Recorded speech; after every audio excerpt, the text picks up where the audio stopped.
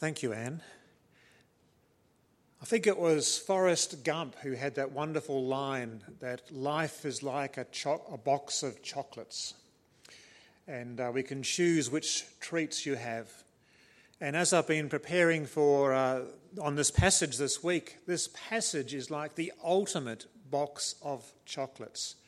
Sometimes I look at a passage and I think, well, why did I say just one sermon? This passage deserves two.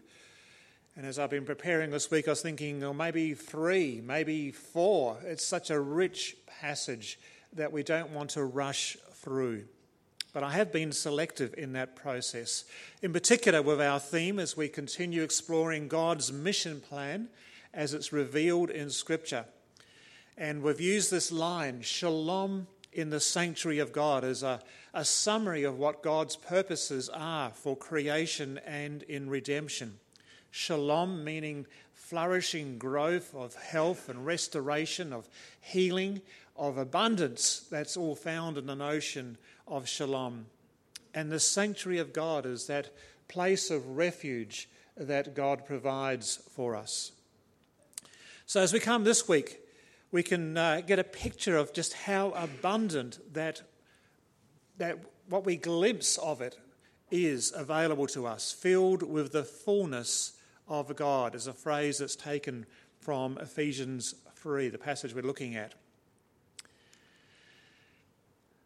A few decades ago, Fiona and I, together with our family at that stage of Daniel and Jess and John, went on a holiday to New Zealand back in 1998, back to the country of my birth. Actually at that stage I hadn't been back to New Zealand for 28 years. It was actually quite a break. We've been there a few times since then. On our journeys, we went to a place called Akaroa, which is south of Christchurch. It's a lovely little cove, and I was really struck by the high tide that was coming up and lapping on this pier that was going down. It was stepped down, and I happened to have a new camera at that stage, so I took an awful lot of photos with my camera. This photo in particular has really stayed with me, and I've got a print of it on my wall in the study because it invites me to go deeper. And in a spiritual metaphor, it encourages me not just to paddle around the edges, not just to tip my toes on the edges of that abundance of what God has available, but to progress ever deeper into the richness of God's abundance, God's grace, of God's love can enfold us. I'm going to come back to that a bit later, but at this stage, might I just suggest that one of the problems we have in our Western church, and particularly some of the more mainstream churches, is that we've become so used to paddling around the edges that we have reduced the scope of salvation that we're looking for.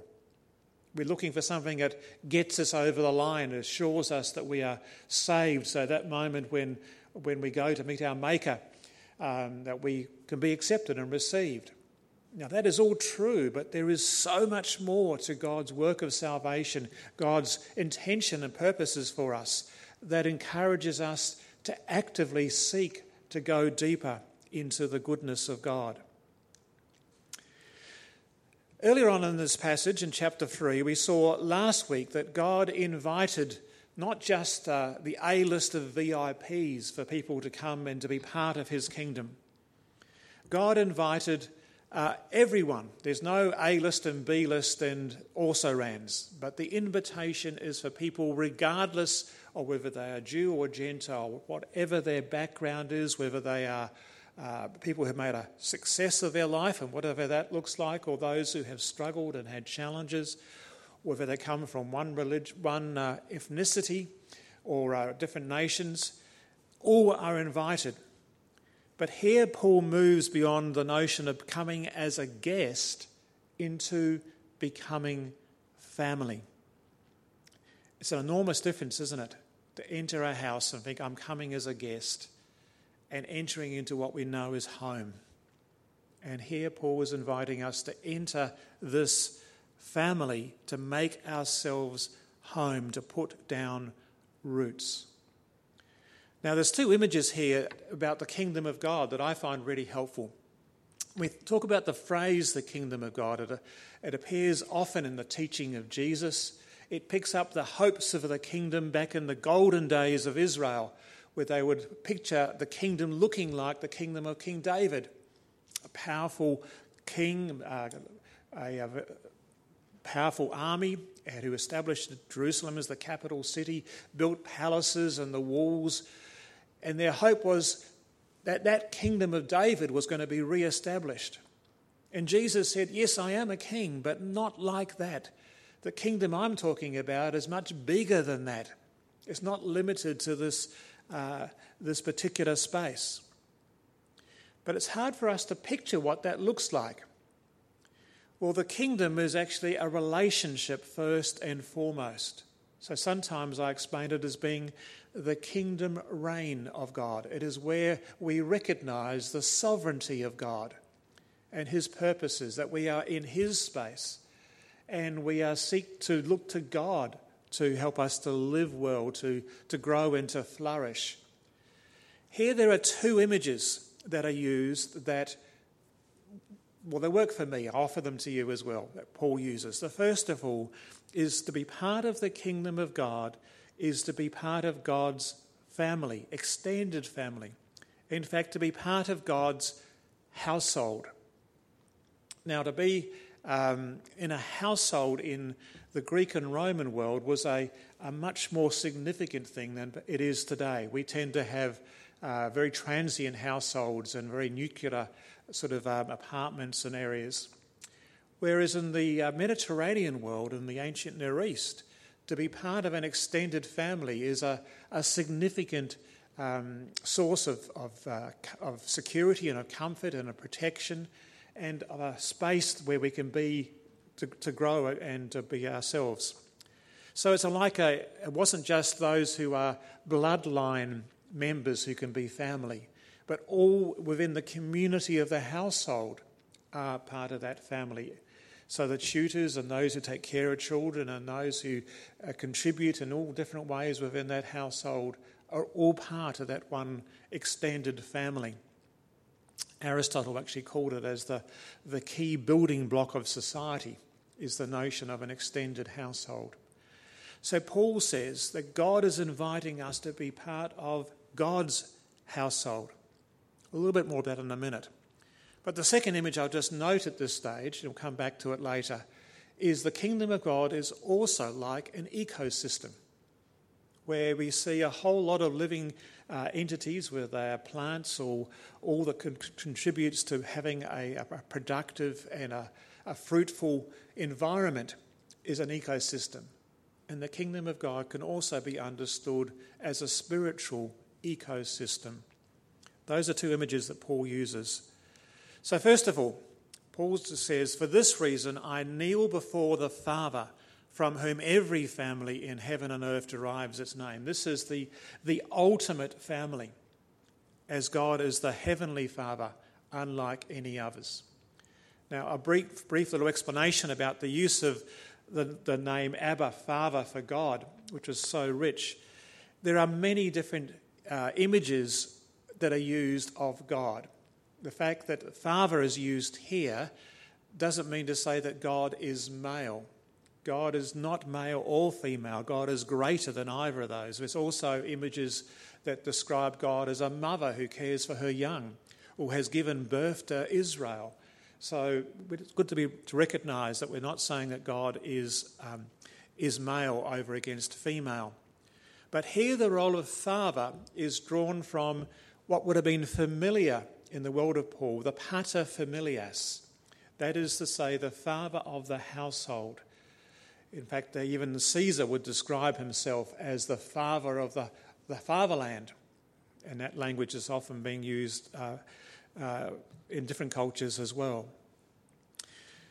I can illustrate what it means to know God as Father and for us to be family, where the notion is helpful, the background less so. If you've seen the movies The Godfather, 1, 2, 3, 4, I don't know how many they ended up with being, you might remember that moment where the Godfather would look at someone and saying, "You are family." And it was often said in a fairly threatening way. It meant you had obligations, you have duties to fulfill as part of family. Take the notion of being family, but make it happier. So you are family. And hear God saying to us, you are my family. You are part of my household. My abiding place is your home. This is the God who is providing, nourishing, protecting, who is there for us, who is watching over us. It is in that sense that God is described as the pater familias, as the father of this heavenly family.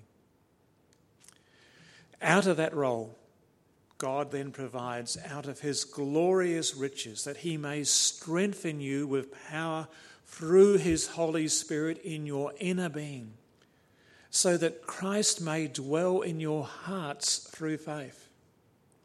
This is where we have the danger of, if we've just so minimised the notion of salvation as being a statement of forgiveness and assurance that we're okay with God. That is so important. That is vital.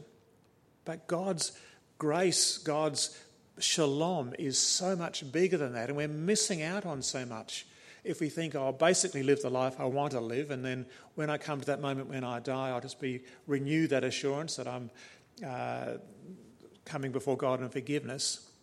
No, if we come to God now and grow into it, we find all that is life-giving, all that is building us up, all that leads us to have a healthy headspace.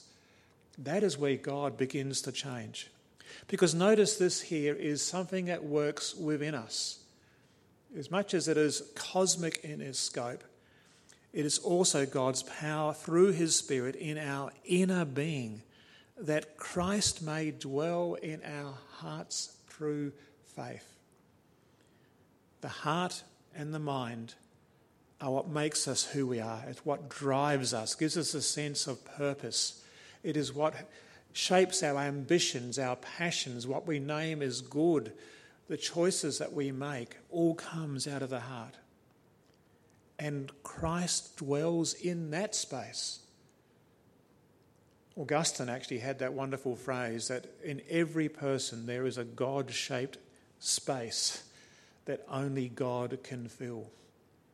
And until that is filled, we are restless, Augustine said. But once we enter into that relationship with God, it changes everything.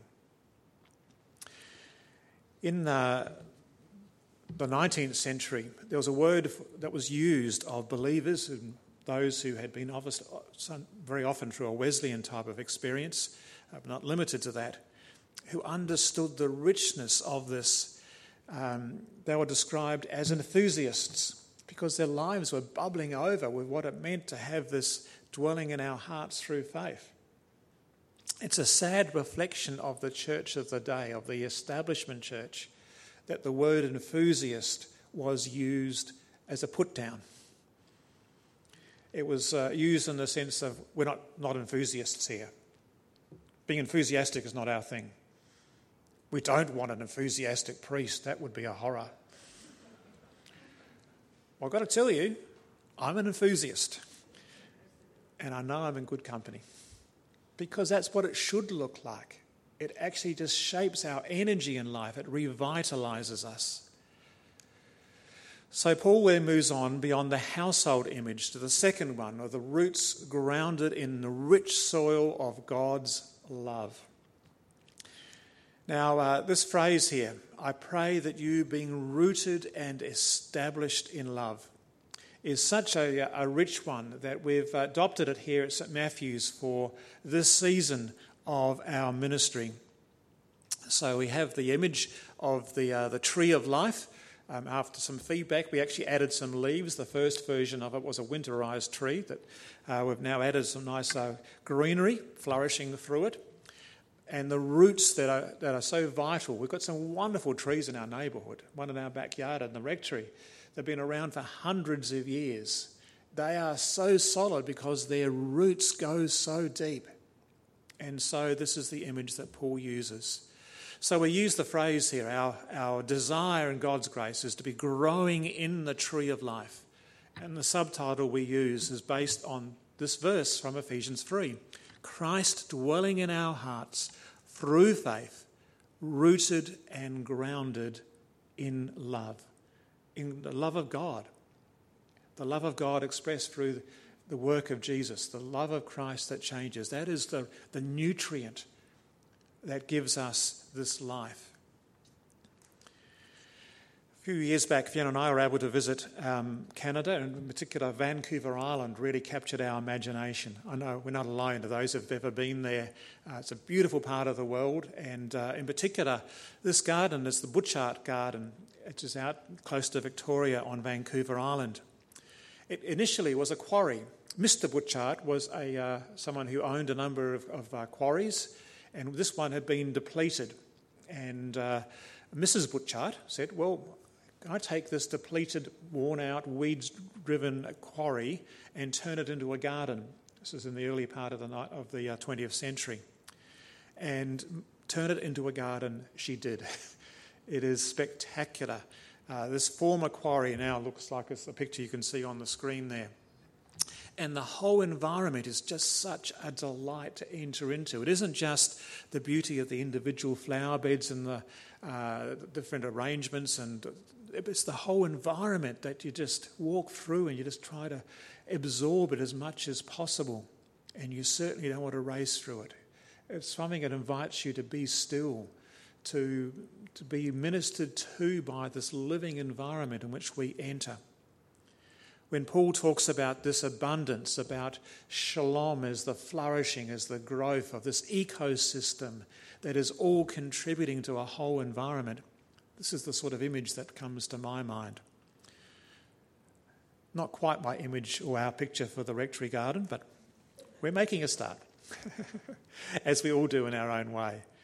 But there are corners within it as well. Another part of the Butchart Garden is this lovely pond, which is just so still, and it's the sum of the parts all together contribute into that richness, and there's a quality that is to be experienced in that space.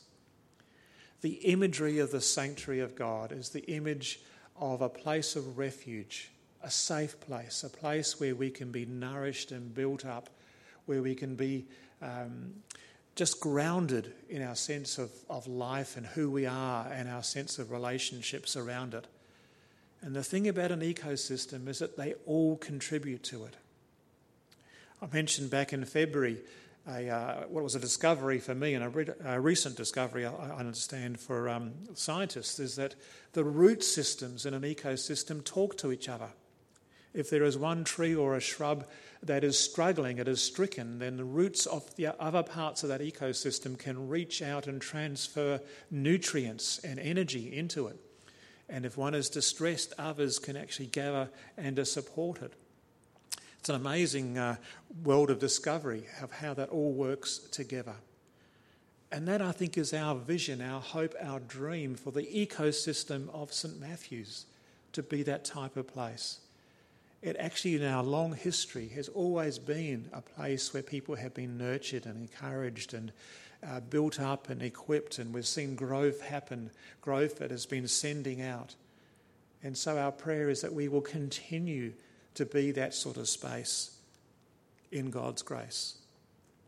But let's dwell a bit more on the love of God, that is where it is the nutrients that gives life to that ecosystem. So Paul continues, I pray that you, being rooted and established in love, may have power together with all the Lord's holy people to grasp how wide and long and high and deep is the love of Christ. Paul begins to struggle to find language that can express it. He says, to know that this love that surpasses understanding, surpasses knowledge, that you may be filled to the measure of all the fullness of God. That's the verse that blew me away when I came back and looked at it again this week. The notion that the fullness of God is available to us, and God is looking to fill us up to an abundance, to be overflowing, Later on in Ephesians, we'll see in chapter 5, it is the Spirit who fills us to the extent that we're overflowing. But we need to be open and receptive to it. We can quench that Spirit. We can say, thanks, but it's not for us. But we are missing out on so much if our understanding of our relationship with God stays with our heads. It becomes a notion that we play with rather than a relationship to be entered into, to experience and to enjoy. Paul continues, and here he struggles to find the right phrase, who is able to do immeasurably more than we ask or imagine. And at this point, Paul struggles to think, what is an adequate word? And in Greek, if you haven't got an adequate word, you keep on adding extra particles to it. A bit like, we have a market, then we have a supermarket, then we might have a hyper-supermarket. Keep on adding bits to it. Well, Paul does this to a word where he's struggling to explain how rich it is. So he starts with God, to him who is able to do what we ask or think. That's pretty cool in itself. God is able to do what we ask or think. But Paul's not satisfied, so he adds something to this work. He said, to do all we ask or think. You almost see him pausing and saying, no, it's not good enough. I've got to add a bit more. To do more than all we ask or think. No, nowhere near there yet. Paul continues, to do abundantly more than all we ask or think. All in one word. And he's still not satisfied, so he tosses in one more extensive. To do far more abundantly than all we ask or think. Get the message? This is huge.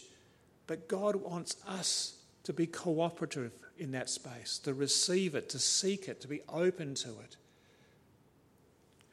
So as we come back and reflect on how God's work is his power to work within us, Paul hasn't finished just yet. All this is according to his power which is work within us. To him be glory. Not because God is seeking glory, not because God delights in people saying how wonderful he is. That's all true and appropriate, but that's not what drives God. It's the love of God for this world. Where God's work is done, where God's way is followed, where the mission of God is continued and the blessings come as a result, when it's in the church and in Christ Jesus, it is glorious. When God does what God does, it is glorious. When God does what God wants to do in the church, it is glorious. When God does what he has done, is doing, and will do in Christ, it is glorious throughout all generations, forever and ever. And it's one of those moments where Paul just says, I've got to say amen. There's a good Maori word for it, by the way, kia ora. Happens when people preach in New Zealand, by the way. If you like what the preacher's saying, you call out kia ora, but just putting it out there. So where does this take us? How do we hear and respond and sit with this? Well, I come back to that picture again. I hear God calling me to go deeper, to trust him, to even reach that space where we are swimming in that love of God, not just in the safety zone, the fearful zone around the edges. And to trust that in that space there is a freedom, there is a delight that is not only refreshing, it is life-giving in that space. Let us encourage one another as a church, not just in our own personal lives, but as a church, to explore what that looks like at this time for this generation. And let us pray in God's grace that this ecosystem that we are entrusted with, we can see some new seedlings planted. We can see some new saplings encouraged. And that we can bring the richness of what we have received so that the next generation can also grow and flourish in that space. Amen.